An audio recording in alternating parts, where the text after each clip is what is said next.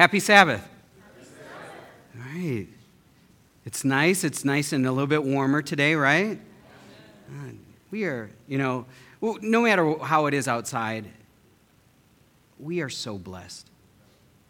We are blessed. You know what? We are blessed in this country. We are blessed with His Word.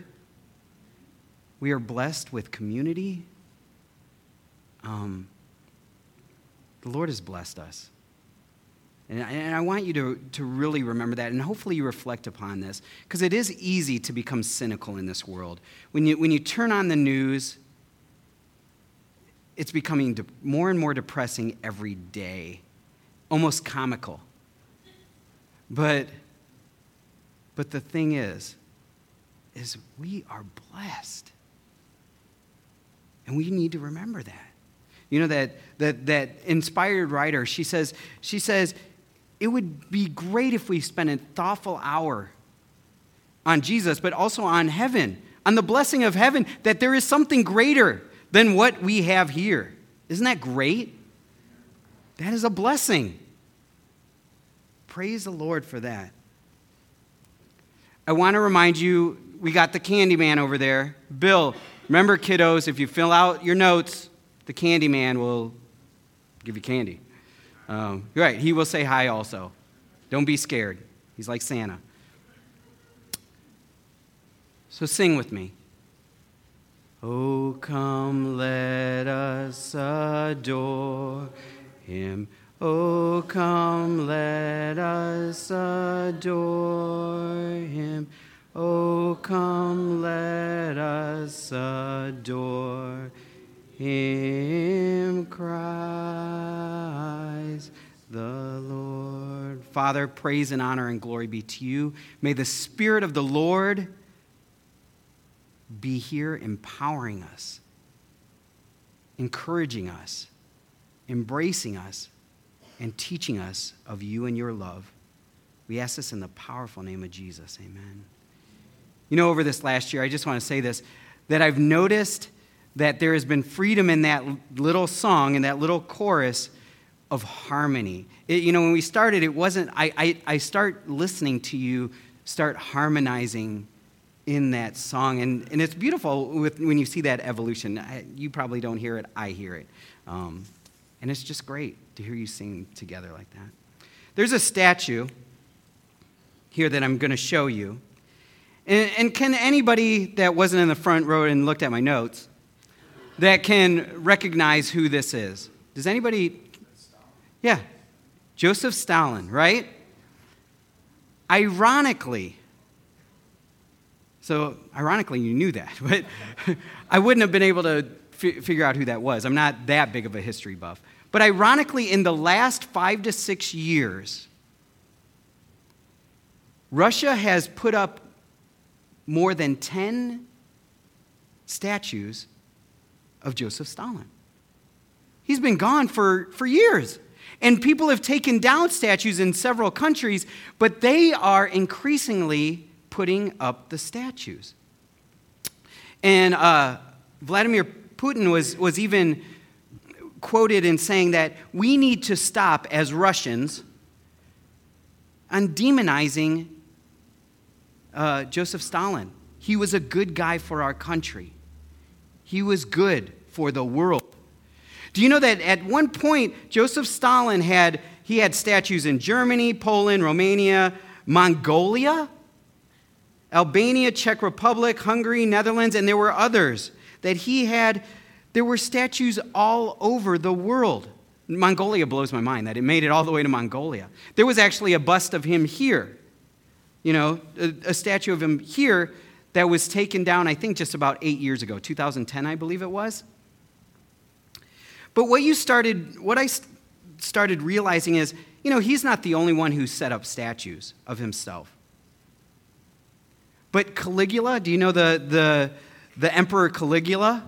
He was so intentional because he wanted the glory of Rome to be about him. So he started putting up statues, and even the senators were like, you need to stop this. They're going everywhere. It was like a Starbucks. Every corner there's a Caligula statue. And they were just going up everywhere. And they said, this is out of control. It's believed by some people, some historians, that Alexander the Great had the most statues up at his time. And that he had statues up all over the known empire. People wanted to build for the glory of their kingdom, but a lot of times they didn't just do it for the glory of the kingdom. Like Nebuchadnezzar in Babylon, they did hanging gardens. They did stuff for the glory of the kingdom, but it seemed that a lot of times the emperors wanted the kingdom to be the glory of them. It is my glory. You're here as an empire because of my power. Now, going to the purpose of a Christian, I want to read a verse, and it's from Isaiah chapter 43, verses 6 and 7. It says this, I will say to the north, give them up, and to the south, do not hold them back. Bring my sons from afar and my daughters from the ends of the earth. Everyone who is called by my name, whom I created for what? My glory, whom I formed and made. We are created for what? His glory. I truly believe we are created for his glory. The challenge is, when you hear the words, we do this with a lot of things. When you hear a certain word, we have a definition of it, and it might differ from everybody else. For example, if you have two different families, there's a daughter of a very healthy family and a daughter of an abusive father family, and you hear the word daddy, they think totally different. Do you see how that happens? It's one word. It's the same word, but meaning two different things. With glory, it is an abstract word that most people don't understand what the roots are. Now, you know that I am a root person. Language is what I love. The word in Hebrew is kavod. Can you say kavod? One more time, kavod. Now, the word kavod literally means to make heavy. To make heavy. So my wife's food, to me, is making me kavod. Do you understand? It's good. I eat it. It's good. It also is translated to honor, glory, or glorify. It's also translated liver. By the way, do you know outside of the skin, because they have said the skin is an organ now, but outside of the skin, what is the heaviest organ in the body? The liver. It's heavier than our brains. My brain's heavier, but I was blessed with that. Just joking. It doesn't help. It's just wasted space. Now, ironically, glory, like when we think of glory, kavod, we think positive, right? The glory of the Lord. But do you realize that this word glory, kavod, is actually used way more times in a negative expression than a positive expression? Let me share a couple verses with you. I did a couple up front, and then I'm also going to share a few more. The first is from Genesis 12, and it says this, Now there was a famine in the land, and Abram went down to Egypt to live there for a while because the famine was severe. What word do you think is kavod? Severe. It was heavy. Does that make sense? The famine was heavy. This was not a good thing. The famine was pressing down. Let me read another one. When he mentioned, now this one's easy. When he mentioned the ark, Eli fell backward. Remember the story? Remember it got captured? Eli fell backward off his chair by the side of the gate. His neck was broken and he died, for he was an old man and he was heavy. he had led Israel 40 years. What word is kavod? Heavy. He was huge. And he fell back in his chair or whatever and broke his neck. How about this one? Honor your father and your mother, so that you may live long in the land the Lord your God is giving you. Which one is it? No, it's honor. It's honor. Chavod is honor there. Now, I want to read just a couple more. I printed some. I didn't want to put them all up there, but we read the Genesis 12. These are the first several verses. Guess what it is here? And Abram was very rich in cattle, in silver, and in gold. Which one? Rich. He was rich. He was heavy. But not necessarily, he was just heavy with all this stuff. And the Lord said, this is Genesis 18, because the cry of Sodom and Gomorrah is great, and because their sin is very grievous. Grievous. Huh? Grievous. It was heavy. The sin was heavy.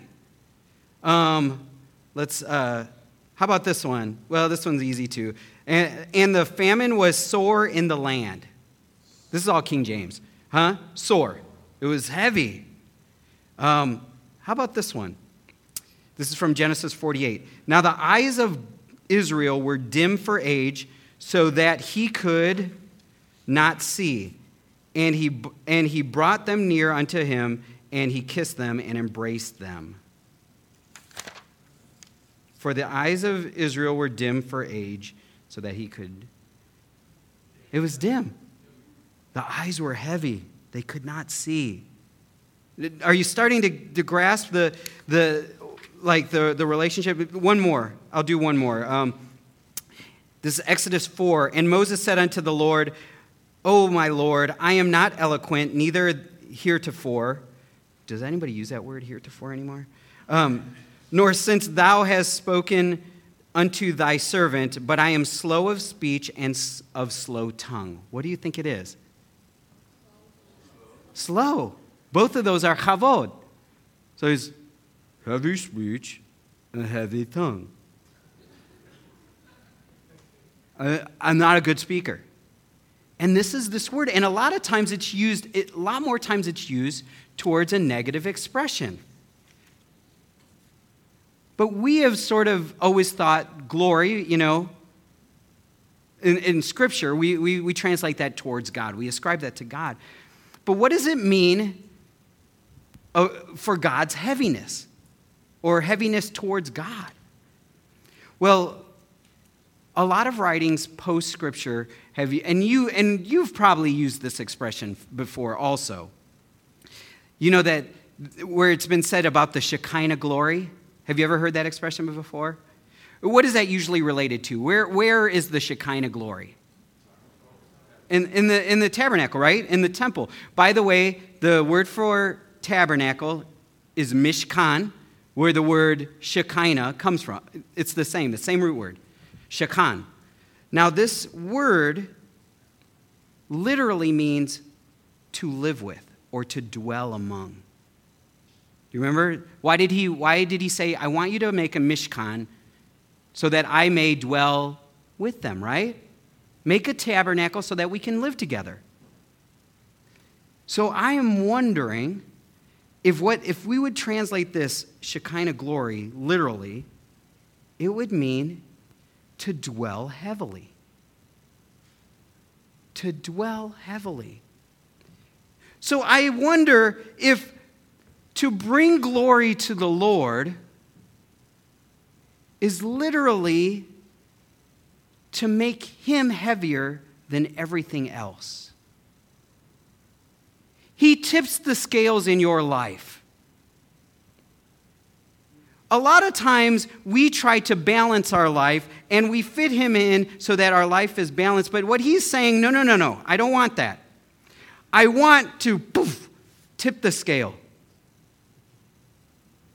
I want to be consumed.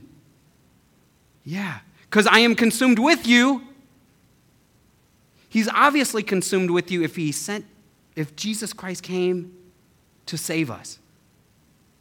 He is consumed with you, Now I want you to be consumed with me. Let's reciprocate this. God's glory is all, I want you to remember this, is all relationship-based. If there is no relationship, then God has no glory in your life. You might know all that you know about God. You might have gone to seminaries. You might have a PhD or some doctorate of ministry. But if you are not letting him dwell heavy in your life, it is worth nothing. Though I have all the faith in the world, though I give everything I have, yet I have not love, it's nothing. It's vanity. To dwell heavy is the glory of the Lord. So your purpose is to dwell heavy with the Lord, to know him. Period. To know him. It's simple. I know it's hard because it takes investment. It's so much easier to not know somebody. You know, working in youth ministry in the last, for the last 12 years or so, I saw where kids would come to me and they'd say, my parents are working so hard and I'm thankful because they provide these things, but they're buying toys and toys and toys, but I see them less and less and less. You know the song, was it Cat in the Cradle? That's that song. You're working, working, working. There's no relationship built. I don't care if you're providing toys for me. The kids don't care. They want time. That's a biblical, that's what God put within us. Time. Dwell heavily with me, please. Actually, it even says honor your parents. So the kids should be dwelling heavily with their parents. That's what that word means. It doesn't mean to just, when you get to a certain age, you know that. It doesn't mean obey every command that they have. Or does it, Bill? I don't know. Do you command your daughter, hey, drill that tooth, or, this way? No. It means invest back in them. Dwell heavily with them. Don't forsake them when you are an adult. Dwell with them. So, we come to some of these verses where it talks about our purpose in what it means to glorify him. It says, in 1 Corinthians, it says this: so whether you eat or drink or whatever you do, do it for what? The glory of God. But if you understand the context of this, people were afraid of people that ate food offered to idols. And what Paul was saying is, well, just don't be a stumbling block. Don't do anything that inhibits relationship. Do you understand that? Don't do anything that inhibits a relationship to be formed between God and man. How about this in Ephesians chapter 2? For we are God's handiwork, created in Christ Jesus to do what? Good works, which God prepared in advance for us to do. And you know from like Matthew 25 what those good works are. It's not just regularly coming to church or regularly even paying your tithe, even though I recommend that. I recommend it, conference officials. But what it means is take care of people. Good works are, how are you loving on people? Have you ever read Isaiah 58? We read those last couple of verses about Isaiah 58, and it talks about the Sabbath. If you make it my pleasure instead of your pleasure. But if you read the whole context of Isaiah 58, it's about this fast. And he says, a real fast, a real Sabbath fast, is to take care of hurting people. Embrace them. When they're naked, you clothe them. When they're hungry, you feed them. That's what it means to be a Christian. dwell heavily with God, and then dwell heavily with each other.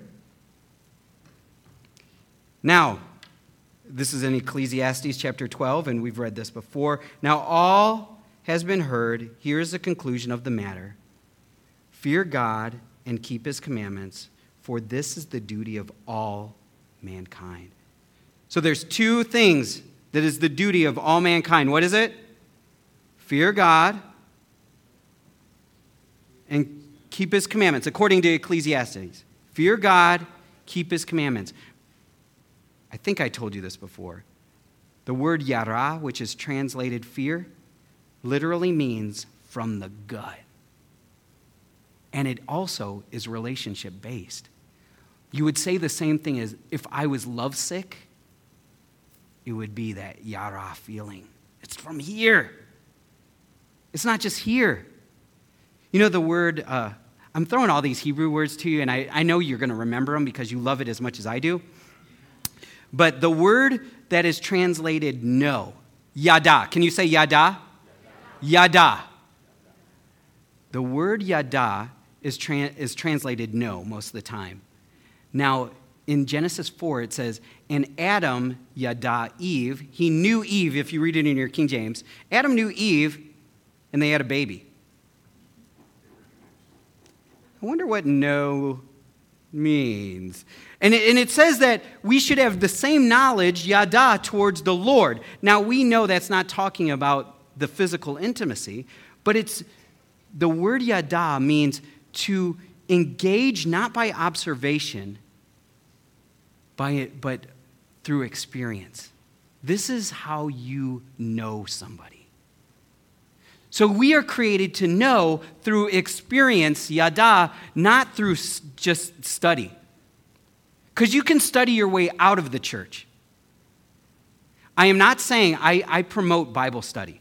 I very much, I believe that that's part of our challenge and not why people don't grow in the Lord. But if study is your purpose, and it's not to walk in relationship and grow in love with the Lord and with your fellow human beings, then we're missing the point. Because God is only using relationship words.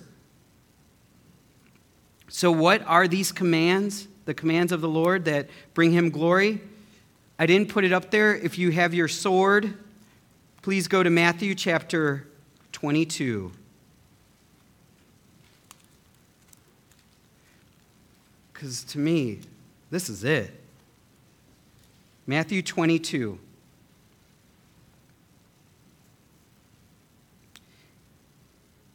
And I'm going to start in verse 35. I know I put 36 up there. One of them, an expert in the law, tested him with this question. Teacher, which is the greatest commandment of the law? We have 613 here in our commandments, just in the Torah, and we have all these other in Talmud. What is the greatest one? And you know this. Jesus replied, love the Lord your God with all your heart and all your soul and all your mind. This is the first and greatest commandment. And the second is just like it. And what that word means is it's equal. It's the same, it's equal. Love your neighbor as yourself. And then he says this. All the laws out there, all the law and the prophets, all of the Tanakh, the Torah, the Nevi'im, the Ketuvim, the whole Old Testament hang on these two commandments. If you want to know what the Old Testament is about, it's love the Lord your God with all your heart, mind, and soul, and love your neighbor. If somebody asks you what Christianity is about, Jesus Christ obviously is the center. But what is your greatest commandment given by the Lord? Love the Lord your God and love your human being, your fellow human being, your brother and sister. And what's the common word? Love. That's it. The biggest challenge here, though, is that just like we did with glory, love has a different connotation with so many different people. Sometimes people manipulate when they use this word love, and people feel that they are in love. But this inspired writer, who I do love, I love the writings. I didn't know her personally because she was a little bit older. Joe knows Joe Sador was, I think, like her grandkids' age. She writes this, and there's a quote in Ministry of Healing, and you know this quote. Christ's method alone will give true success in reaching the people. The Savior mingled with men as one who desired who's good? Their good. Bing, that's a clue to what love is. He desired their good. He didn't desire that the church grow. Did you catch that? That wasn't his main desire. His desire was to improve their life. And the byproduct is the church would grow. Does that make sense? He showed his sympathy for them. He ministered to their needs and won their confidence. Then he bade them, follow me. There is a need of coming close to the people by what kind of effort? Personal relationship effort. If less time, so this means that I'd probably lose my job. If less time were given to sermonizing and more time were spent in personal ministry, worse results would be seen. Is that what it says? Greater results would be seen. The poor are to be relieved, the sick cared for, the sorrowing and bereaved comforted, the ignorant instructed, the inexperienced counseled.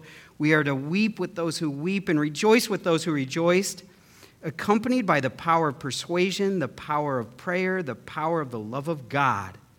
This work will not, cannot be without fruit. If we would just love on people. We don't even have to do our planned evangelistic stuff.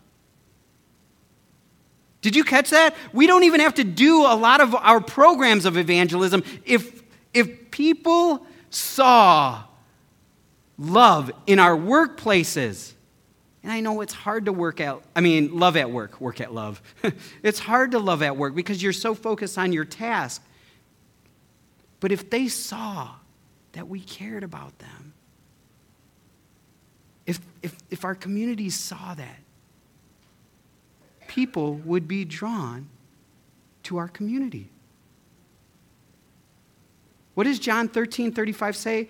And they will know that you are my disciples. Why? Because you have love for each other.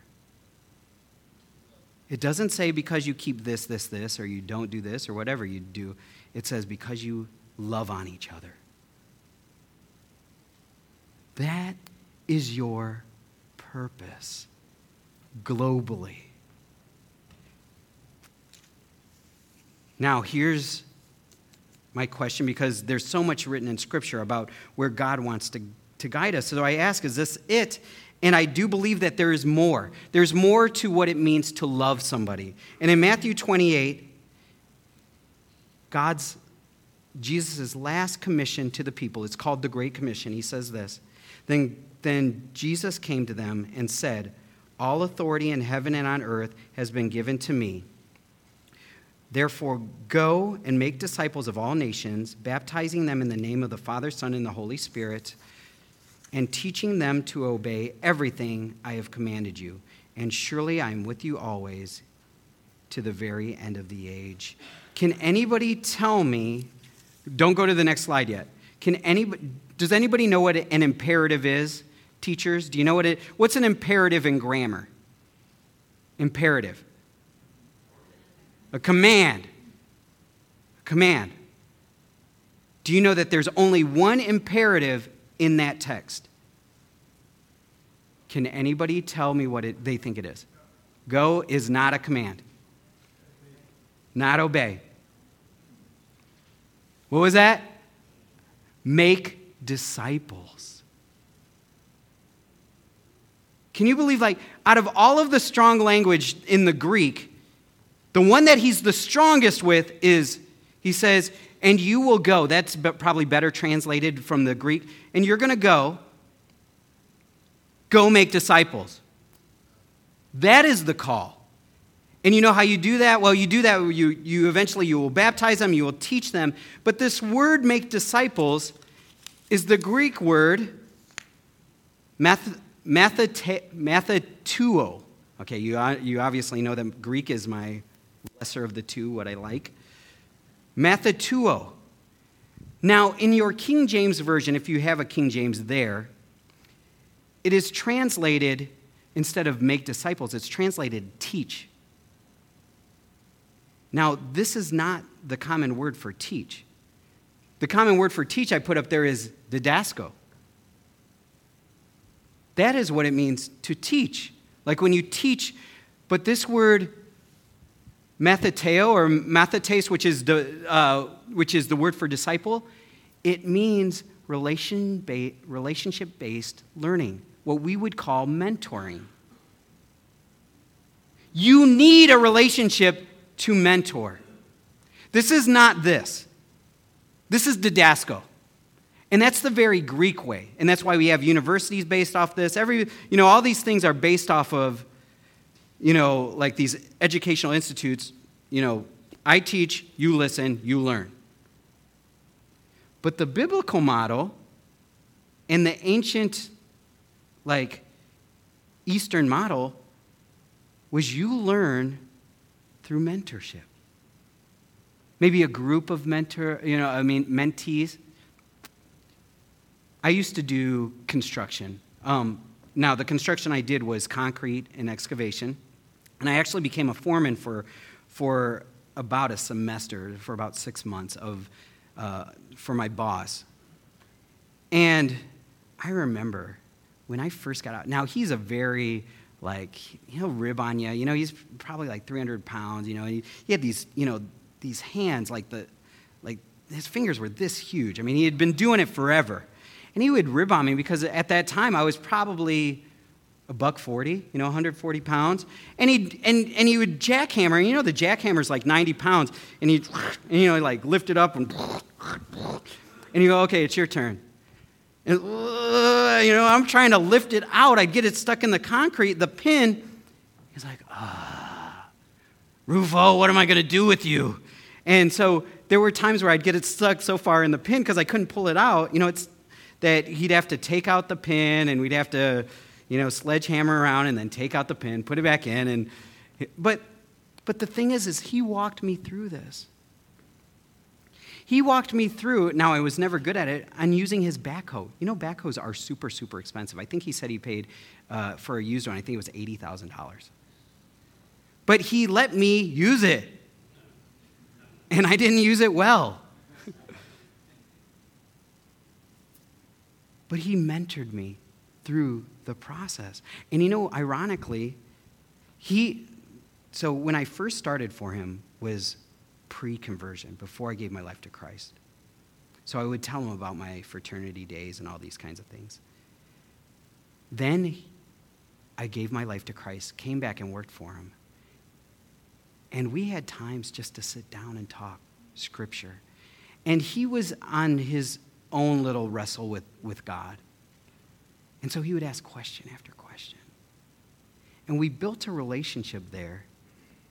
He is a Seventh-day Adventist Christian, but we built this relationship there. And ironically, when he would hire people, that were not Christian, secretly we would hit them from both sides about God. We would build relationships with these people, and I'd bring a Desire of Ages and hand it to them or whatever.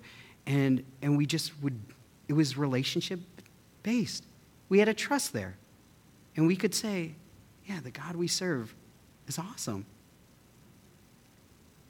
It's not me knocking on somebody's door. Here, you need to trust the Lord. And I'm not saying that that's a bad thing. But what it's saying is, We trust each other. And I want to show you what's changed my life. That is discipleship making. Gaining relationship. Actually, there's one thing that says that if you don't have these keys to discipleship, then you lose the whole thing. You need friendship. So if our churches are not fostering friendship, then automatically we're not discipling. Accountability. Ugh. We'll talk about that some other time. And shared experience. We need a shared experience. We are not a bunch of people that come here, sit here for 2 hours, and leave, not in contact with each other. Discipleship is we walk together with people. So discipleship, the thing that we will pass on, because it is important that in discipleship, we pass something on to be carried to the next generation, is love. I hope that I can pass that to my kids. That if you just love on people, they will be drawn to your Savior. If you love on them, they will be drawn to your Savior. And hopefully, we collectively can pass this on from generation to generation. But the thing is you need to build relationships with these kids. You need to build relationship. Not want. You need. The Lord has created you for his glory, and what his glory means is love on people and dwell heavily with him. What I want to do is something just a little bit different. I want everybody, high school and younger, to come up here. So come on up, high school and younger. Oliver, I see you back there. Edward, I see you there. Kiddos, come on up. Jeremiah, Emeterio. Everybody, come on up. If you are high school or younger, and then I want my elders to come up and surround them. We are making disciples starting now. Yes. Within your ages, but here. We are claiming we want to show you the love of God. Touch and agree. Everybody has a hand on him or her. There's more. Come. Suffer the little children. You know the old language. All right. Does everybody have a hand on? All right. First, we will do Aaron's blessing over you. Okay? This blessing is for you specific. Yevareka Adonai vayishmereka, Ya'er Adonai panav alecha v'yichoneka, Yisa Adonai panav alecha v'yasem lecha shalom. The Lord bless you and keep you. The Lord make his face to shine upon you and be gracious to you. The Lord lift up his countenance toward you and give you peace. Father, I ask that these connections are made. Let this church, let these people know that their sole purpose is to love their God and love these ones. And may they see it, may they be attracted to it, and may they glorify you through their love to the next ones. We pray this in the powerful name of Jesus. Amen. Amen. Happy Sabbath, everybody. You can go back to your seats. You may be seated.